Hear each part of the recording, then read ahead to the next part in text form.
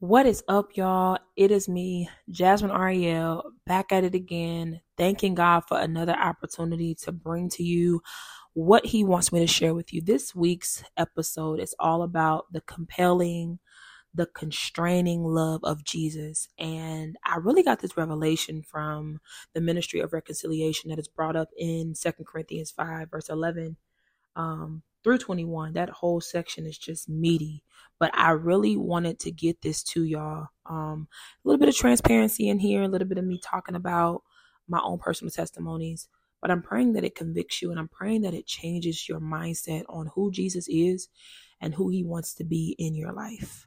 Let's get to it. So in the book of Corinthians, 2 Corinthians, chapter 5, 2 Corinthians chapter 5, verse 14, it says, for Christ's love compels, or for Christ's love constrains us, because we are convinced that one died for all, therefore all died. So here it is. I looked up the word compel. In another version, it says constrain. And constrain means to give limitations, compel, to give limitations, restrictions, repress one's own feelings, behaviors, or actions. So here are three things that the constraining love of Jesus has taught me. All right. So number one, it has taught me that no other substances will subdue, meaning put it into the rejection and the abandonment that I was feeling, that was plaguing me for a long time. So my testimony is this. I didn't grow up in church, but my grandmother took me to church a lot. She instilled great principles in me. And as I grew, I got saved when I was 17, filled with the Holy Spirit at 17. And I really trained. I begin to try to walk this thing out with God. Of course, a lot of my time being saved, I spent a lot of time backsliding, right? I spent a lot of time not really knowing the reason why Jesus saved me, and I didn't have an understanding of the love of Jesus Christ. So during that time, every spirit of reject, all the spirits that were plaguing me, were wreaking havoc. I didn't know about the spirit of rejection. I didn't know about the spirit of abandonment. I didn't know about loneliness. I didn't know about my purpose. I didn't know what I was even called to do until I was 18 when God spoke to me. But during that time, and even as I got older, there are times when I've backslidden as well. I would smoke weed. I would be drinking. I would be partying. I'd be doing a whole lot of stuff that was not who God created me to be. It just wasn't. And I did not want to surrender though, because surrendering meant dealing with, at the time, being used by people, in church, not to bash anybody, but because I had a people pleasing spirit, I didn't know that came from rejection and abandonment. I didn't know that I was being used for the gift of singing. I didn't know that I was being taken advantage of for that, or I didn't know that. I didn't know how to say no, I should say. Let's just put it there. So I, went on a whole spiral of in and out the kingdom of God, because I did not understand why Jesus saved me. I didn't understand His love. I still don't fully understand, but I know that it is compelling. I know that it restricts me from doing certain things and being in certain places and being in certain atmospheres.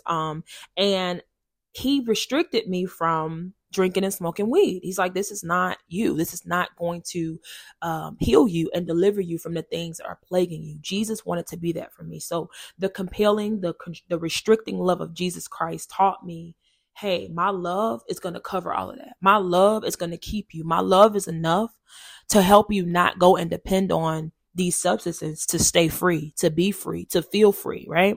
Number two, what the constraining love of Jesus Christ has taught me is that I cannot allow what God shows me about a person in the spirit as an opportunity to let the enemy force me to judge them or even cut them off. See, when you come into revelation of the love that Jesus has for you and you allow Him to fill you with that same love, you don't want to cut people off because of how you feel. You literally give up your right to be right, right? You become a servant. You take on the mind of Christ, right? And it is not anything that you can do for yourself. It's something that comes as a result of having an intimate relationship with him. What does an intimate relationship look like? It looks like spending time with him in your word, walks in the park, having a moment to pray, whatever that looks like for you. That's what that looks like. And in turn, God will help you.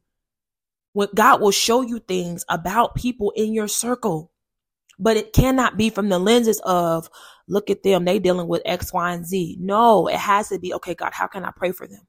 How can I show up for them? What are the things that they need that you want to give them through me, right? So that's what the compelling and constraining love of Jesus Christ has taught me. It has taught me that I'm not to judge people. And we also live in a world now where there's a lot of self this and a lot of self that. There's a lot of boundaries here and a lot of boundaries there. And I think those are not the intention that Jesus wanted us to have as believers. That's not the heart and the mindset, the worldly point of view that God wanted us to have.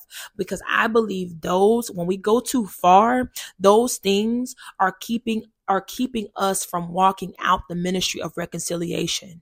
It's keeping the ministry of reconciliation from taking place in the body of Christ. Now, Jesus, when I look at him, he retreated, right? But he didn't cut people off. He may have dusted his feet and moved on from city to city to just move on and do what God called him to do. But he didn't cut people off, And I think that we do that.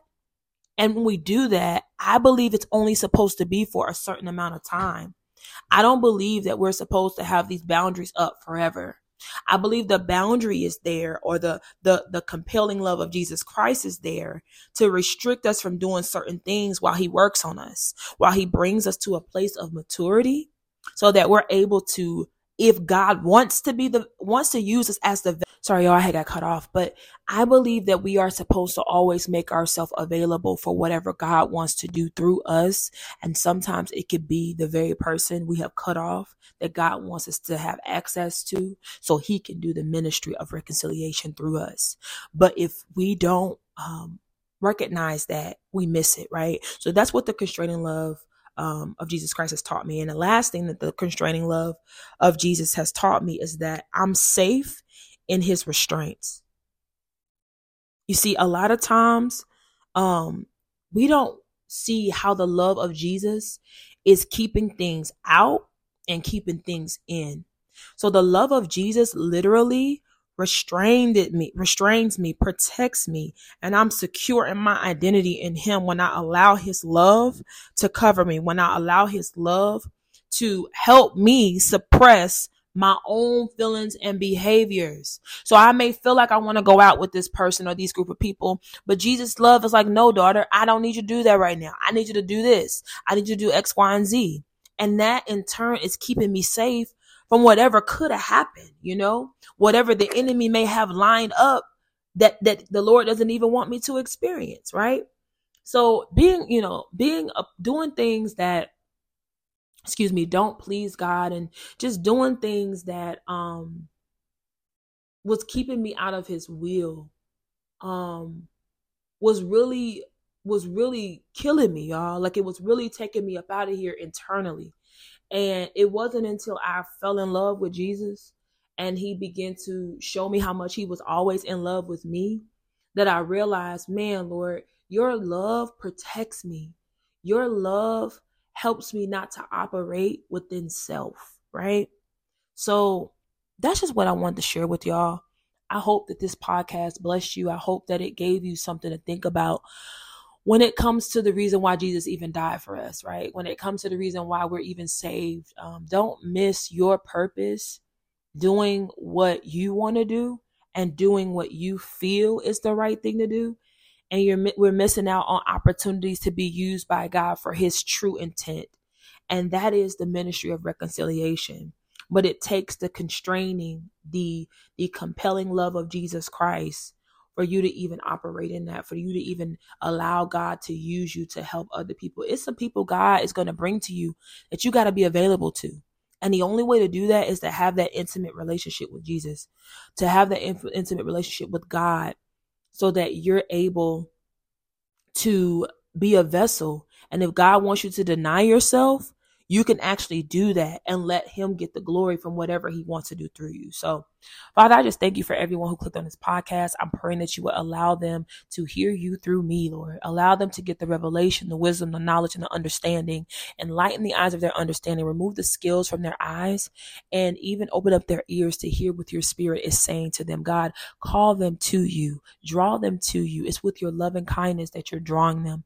And I'm praying, God, that you would do something supernatural in their spirit and allow them to wake up to what you are saying. This is the hour for them to spend time with you.